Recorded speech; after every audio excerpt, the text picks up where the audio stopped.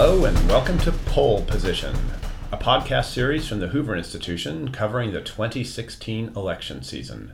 Pole Position is hosted by Hoover Research Fellow Bill Whalen, an expert in U.S. and California politics and elections. I'm joined today by Dr. David Brady, a senior fellow here at Stanford and a political scientist. And I'm also joined by Doug Rivers, also a Hoover Institution senior fellow, a Stanford political scientist, and chief scientist at YouGov, the Palo Alto-based polling firm, which among its clients includes the Hoover Institution's Golden State Poll. Gents, thanks for joining me today. Pleasure. Okay. We have a convention that's just started in Cleveland. The last time Cleveland held a convention was 1924. And if we were doing the video of this, we'd have a photo of Dave Brady wearing his Calvin Coolidge boater. So it's a curious convention, I think, to say the least, not just because they chose Cleveland, a city which made a lot of sense once upon a time for conventions in terms of rail travel and so forth, and obviously the Republicans covet Ohio, but it's curious in this regard, and that's, of course, Donald Trump. A little math on Donald Trump, fellas, before he gives his speech on Thursday. Trump received the most votes ever by a Republican presidential candidate in a primary season, about 13.3 million votes. About 5.7 million votes more than Ted Cruz. However, he also received 15.3 million votes against him, 15.3 million people who opted for Ted Cruz, Marco Rubio, or John Kasich. We haven't had this in politics in modern times. Somebody who, on the one hand, represented majority sentiment among the delegates on the Florida convention, but did not necessarily represent majority sentiment in terms of all the Republicans, all the people who participated in the Republican conventions. So as we begin in Cleveland, what are you guys looking for out of Donald Trump this week? What do you think he needs to accomplish? Well, obviously, the first thing he needs to do is to consolidate the Republican base. The fact that he was not a choice of the majority of the Republican primary voters and of a very small fraction of the Republican elected officials.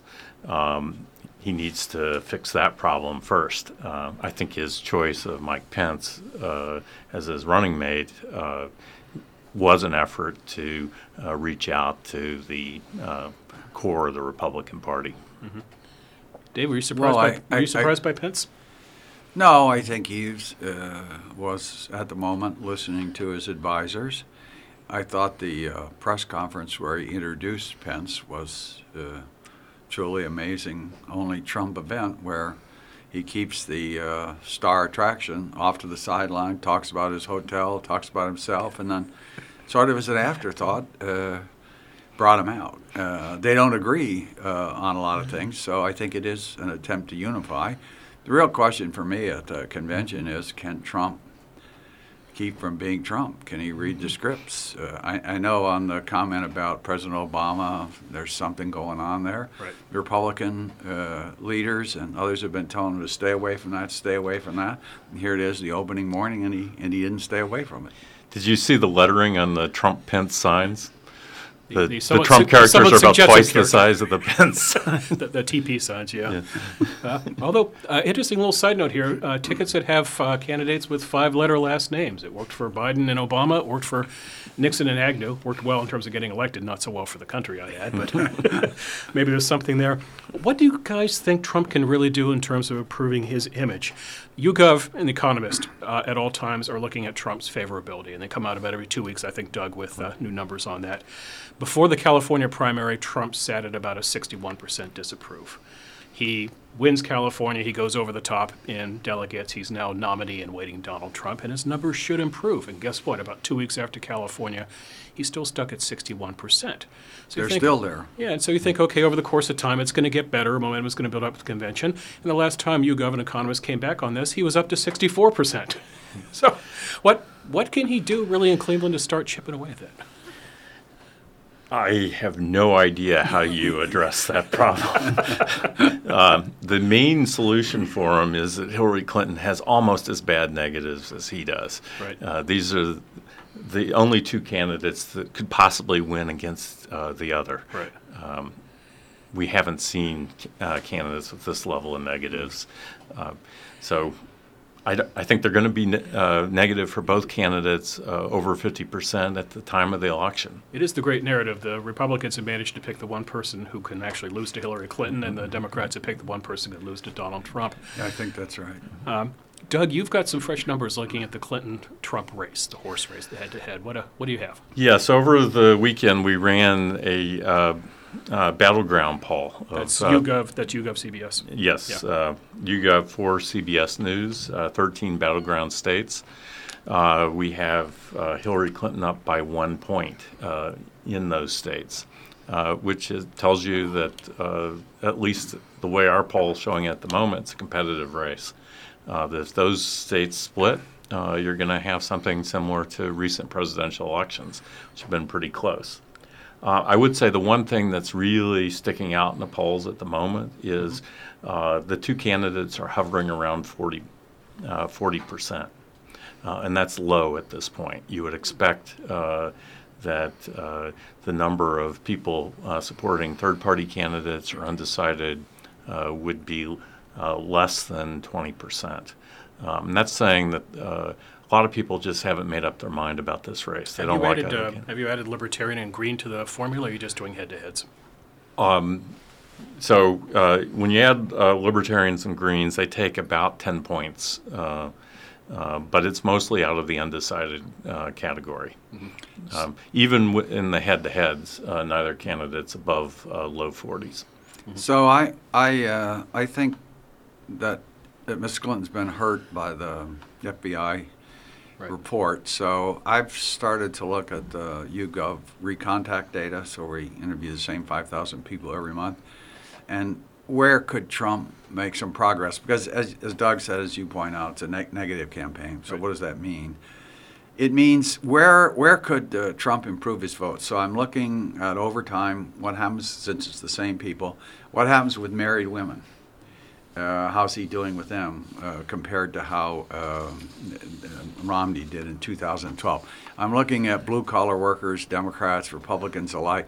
So I'm trying to look at spots where it looks like Trump could pick up some strength in those areas. You're looking at areas where he's underachieving with where he should be doing better. And so he's picked up a little among married women. The Clinton, I mean, it's a couple percent, so it's nothing I would say is statistically significant at this point, but it moved in the right direction, and because it's the same poll over time. So I'm trying to think about, well, what are the combinations that would allow Trump to win, which is sort of the same point Doug made, just a little differently, saying where do we look for, where could Trump improve, and that among married women is one spot, among blue-collar workers, so on. Mm-hmm. There's going to be a big gender gap in this election, that the core of Trump's support are white males. We don't expect him to win women. On the other hand, it's not very helpful to look at the gender gap without looking at the party split. Right. And the question now is, to what extent is Trump going to do badly among Republican women? And that's a place he could pick up. That, when I looked at it over the weekend, that's where he did pick up. He jumped up a bit with Republican. Nothing with Democratic women. He does nothing. Well, we've seen both candidates essentially consolidate their bases a bit of picking up support from voters from other candidates. Is it just people coming home? Right. Yeah. It's been happening. It was entirely predictable. The difference is that he's still, Trump in particular, is still about 5 points too low among Republicans relative to where he needs to be. What is the margin nationally, Doug? You mentioned it's 1 point in the 13 battlefields. What's the nationwide gap right now? Nationwide, I think the average of the polls is Clinton around +4. Uh-huh. And that ranges from, there was a New York Times CBS telephone poll last week that had the race tied. But the bulk of the polls are showing Clinton up by a bit, not an even race.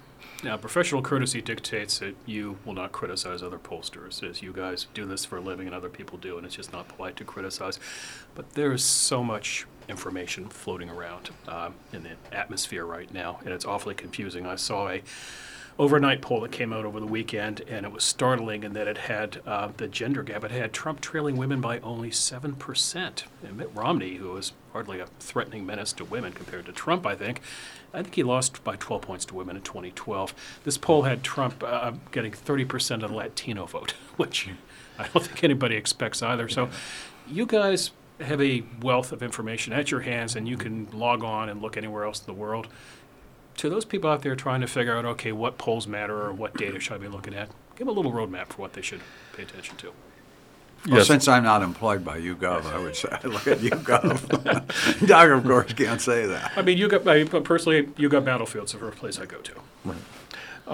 So there's a ton of polling out there, and I think the first caution is don't pay attention to a single outlier poll. Yeah. The ones that are going to get the most attention are the ones that are furthest away from the rest of the polls. You're better off looking at the average.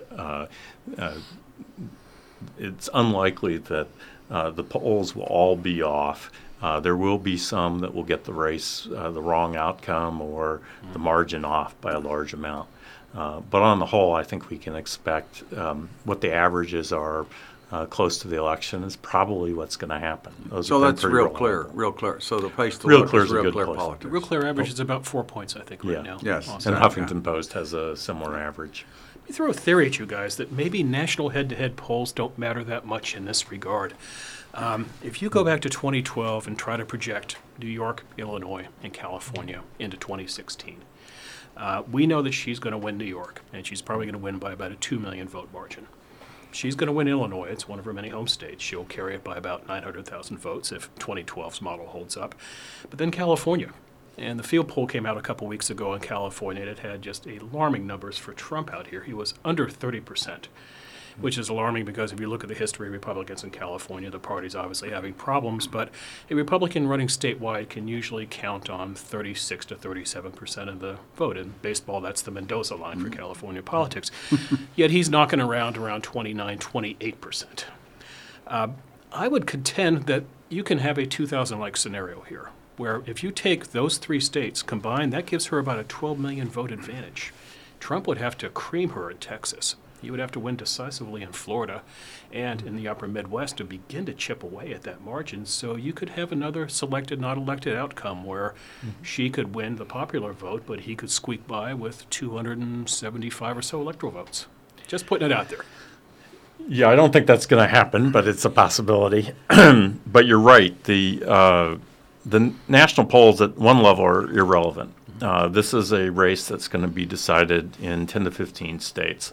And you can rack up very big majorities in places like New York and California and still lose the election if you don't do well in the battleground states. What's alarmed people recently is Trump being competitive or even ahead in some battleground states. A different set than in the past, I might add. However, the national polls are still useful because the quality of the national polls is better than the state level polls. A lot of the state level polling, even by the best polling organizations, isn't that reliable. If you're the weighting targets aren't as good at the state level. The online polls have a much harder time doing states than they do national polls. So there's a lot more variability in the state level polls. If Trump is down by 10 points in the national polls, the election is over. Right. If he's down by 2 or 3, then the sort of scenario you describe could happen. But it's got to be relatively close. Right. I guess I want to add to that here's the case because I think some Ohio, Pennsylvania, Florida, Virginia, North Carolina, states like that are close. Here's a case where the fact that Trump has no ground game, that the Democrats are on the ground, they have huge amounts of data of scraping. 2012, they had all this data on Democratic voters. They actually matched and sent people out to vote. And their view is, in a book by Hari Hahn, which the Republican National Committee bought 500 copies of, in that book, they guess that they increased the turnout by 2.5% in key states. Well, in key states like Ohio, Florida, Trump at this point has no ground game. So this is kind of going to be an interesting experiment for political science to see how much those ground games matter. Yeah, the difference, though, is that Democrats need a ground game to get their voters out, right. And Republicans traditionally have not needed the same thing. What you'll see is that among likely voters, Republicans will actually do better than they do among registered voters. And Democrats need to make up that difference. For Republicans, the challenge is you got to make up the fact there are fewer Republicans than there are Democrats. So I agree, except in 2000, the Bush campaign with Karl Rove, where I did a little work for him in 2002, they thought the reason that they hadn't won in 2000 was because they hadn't done turnout. So they did spend a lot of time in Florida and other states on the turnout, or hadn't been true in 2008 and 12. So in general, I agree. But the Republicans, the question is, what's Trump going to be as a candidate ultimately? Right. Now, in 2004, the Republicans did use an issue in Ohio to bump the vote there, and that was same-sex marriage. I believe there was a constitutional amendment on the ballot. And to show you how much times have changed, Gavin Newsom, the mayor of San Francisco at the time, running for governor of California in 2018, he had started marrying people in San Francisco, and he was persona non grata within his own party. John Kerry's campaign just wanted to thrash him for doing this. But the Bush campaign ran with it, and they carried Ohio.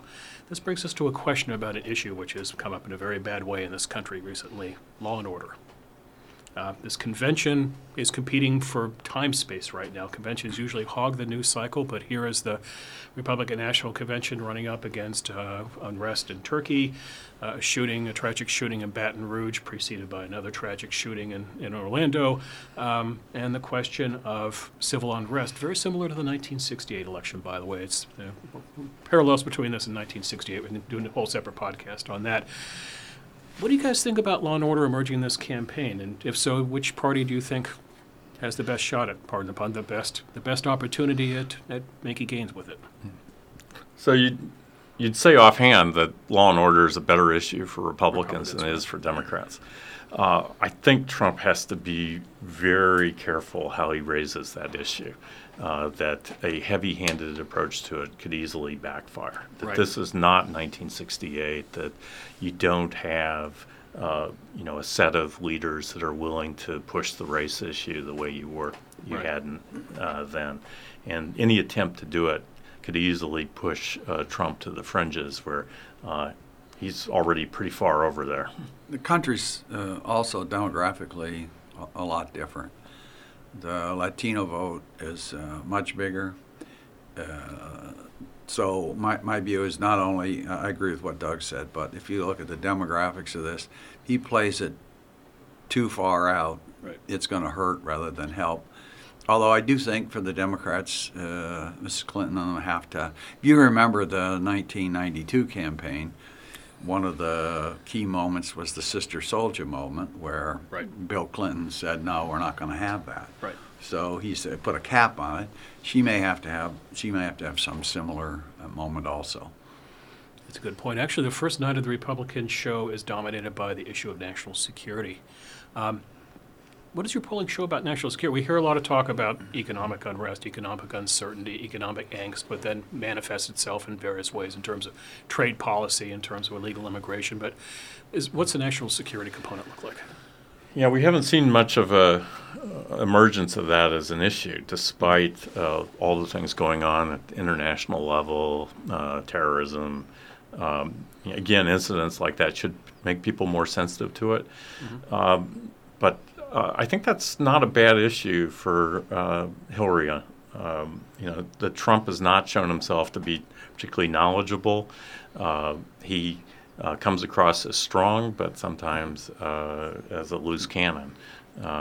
So I don't think it's at all obvious which way that plays. So the YouGov poll shows that it's not. People don't list it as a particularly big issue, but when you ask who do you trust more in a crisis, foreign policy crisis, she wins. She beats Trump by about 10 and they've already points. figured that out. Under the category of Get a Life, I was up to ridiculous hours last night watching the History Channel and Apollo 13, and when they went to commercial break, there was a Hillary ad. And what was the Hillary ad doing? It had the video clip of Trump when he went on the Meet the Press and talked about getting his foreign policy advice from Sunday talk shows, and then did a collage of her meeting with Putin and standing up for rights. This couldn't have been a California channel, right? Because they wouldn't bother to add. No, in California, we do not get local ads. This is all. You've got to find your ads on national TV. Good. Definitely so. So national security is a theme for the Republicans, but interesting question here about conventions. Conventions are now competing with the world of cable. It's just too easy to flip to something else. Conventions are competing with the fact that you, in this election cycle at least, you already know these two people. It's not really somebody like Barack Obama in 2008 kind of emerging out of the mist to lead the country. They struggle for programming ideas. They get 1 hour now on prime time on the non-cable nets. Do you think that party? So I guess party regulars will watch the conventions. They're great theater, but what can these two conventions do to get the walk-up voter, the casual, semi-interested voter, more interested in this process? Well, that's a really interesting question for Trump because it's the guy that's run his Trump's campaign. theory has been to turn it into The Apprentice, turn it into reality TV, and bring in all sorts of characters. We don't. I have to say, normally I don't watch the conventions in any regular format, but I've got to say that I'm gonna be watching as much as I can to see exactly what they're going to do. Are they going to do a Hillary? Are they going to do Bill's sex life? Do you guys think Trump or Hillary can get a bounce out of this? Romney did not get a bounce in 2012. He had a flat convention. Obama, I think, got a 3-point bounce. John Kerry didn't get a bounce in 2004. But again, you have these two people who've been on TV just about nonstop, it seems, for the last couple decades. Can they really push poll numbers by a 1-hour speech?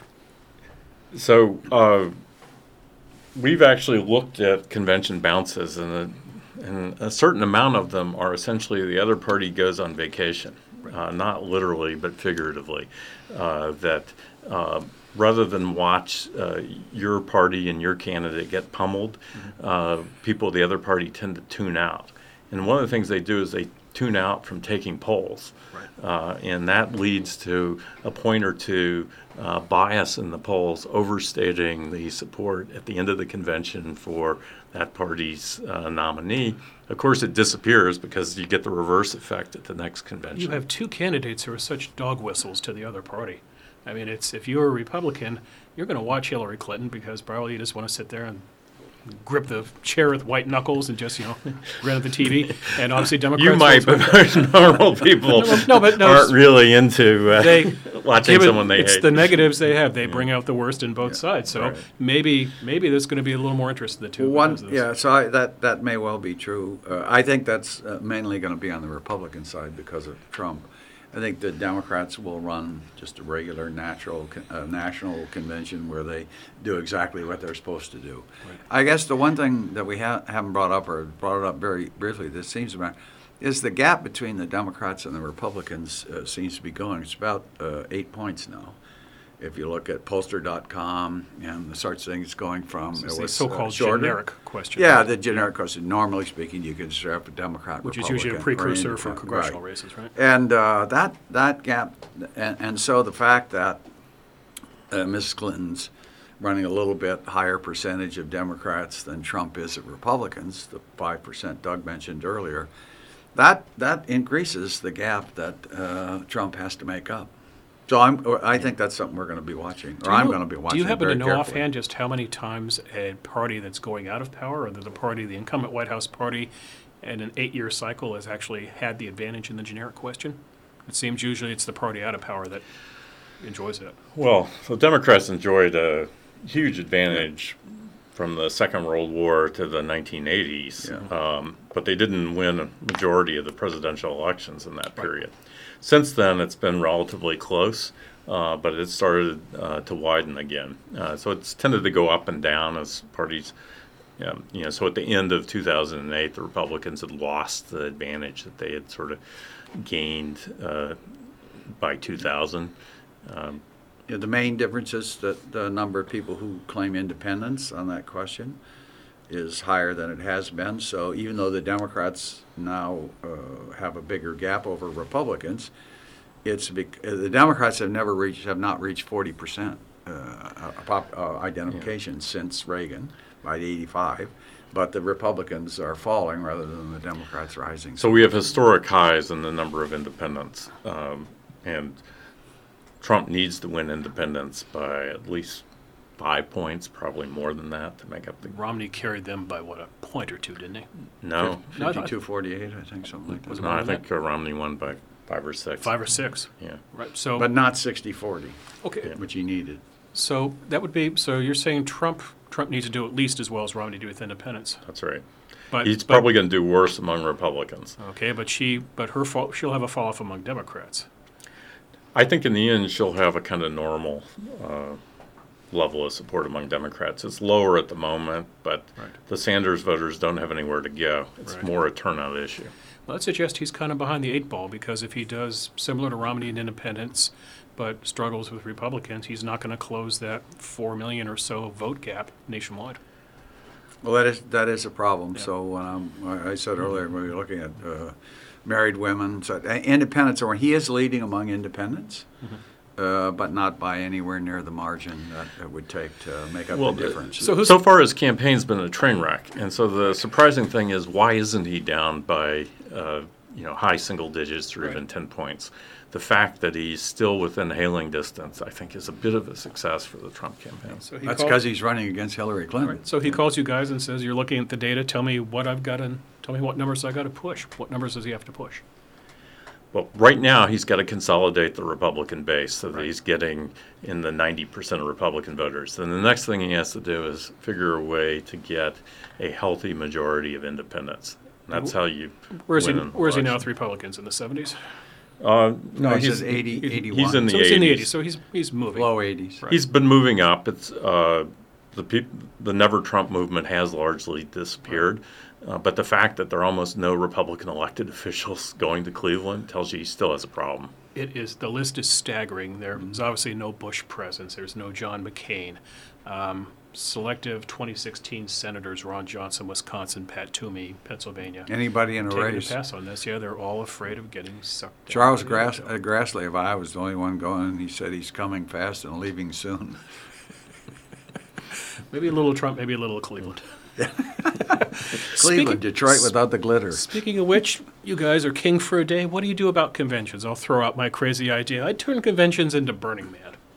I'd have 50,000 of the faithful who show up for this. That's the conventionaires, the media. I just march them all out into the Black Rock Desert, Nevada, and set up a city for a week. Look, as long as you have a satellite feed, it doesn't matter where you hold this thing, because it's just about being on TV. Just let them all sit out in the desert and have their good times. I'm tired of this geography that we play. The Republicans have not won a state which has hosted their convention since Texas in 1992. So this idea that your city's going to give you a boost in the fall, it doesn't happen. So I'd stash them in Burning Man. What would you guys do? Well, I think you're right. I don't know if I'd go to Burning Man, but you might offend some voters with that. But it's right. It's correct that that all this nonsense of picking the city and getting it because it's going to help, it doesn't do any good. I've been saying for ages that conventions are irrelevant, and of course, every January someone says, "Well, here's the scenario for a contested convention," and we heard it this time. And by golly, I fell for it again. I thought it might actually happen. These things are such an anachronism and so irrelevant. They should go away. Well, I'm going to disagree a little bit. I think for the faithful, it's important. They have to have one. I don't care where they hold it, but they have to have one because that fires them up and gets them ready, et cetera, fires up the faithful. And maybe your idea of Burning Man isn't so bad because you could get more there. The trouble with the way it is now, you don't really have that many people there, but they are crucial, particularly normally for money. And that again, you saw the probability of Trump raising. Romney raised spent $1.25 billion, right? And there's a very low, almost zero probability that Trump will be able to get $1 billion. Okay. Well, Trump could run his just fine from a TV studio, and I think the delegates could cast their votes by the internet. Okay, gentlemen, final question. We're going to close out. It's Thursday night. Donald Trump has the floor. It's his hour to talk to the American people. You're sitting at home with your fine gin and tonics, and you're watching the show. Let's play the Donald Trump drinking game.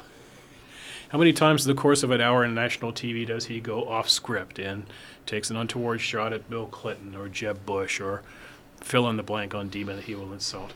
Over under on Trump veering off the script. Doug? I think he's going to do it without a set speech. No teleprompter. No ad-libbing for an hour? I mean, he's much better ad-libbing than he is reading a speech. The problem is he has to ad-lib without going off message. Correct. That will be the challenge for him, in my opinion. Dave?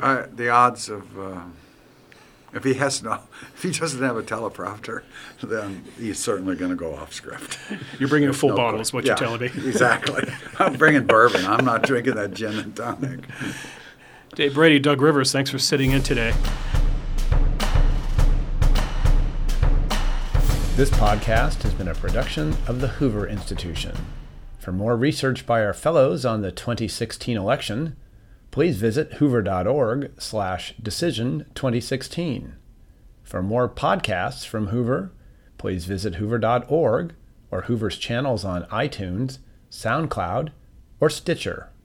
I'm Chris Dower for the Hoover Institution. Thanks for listening.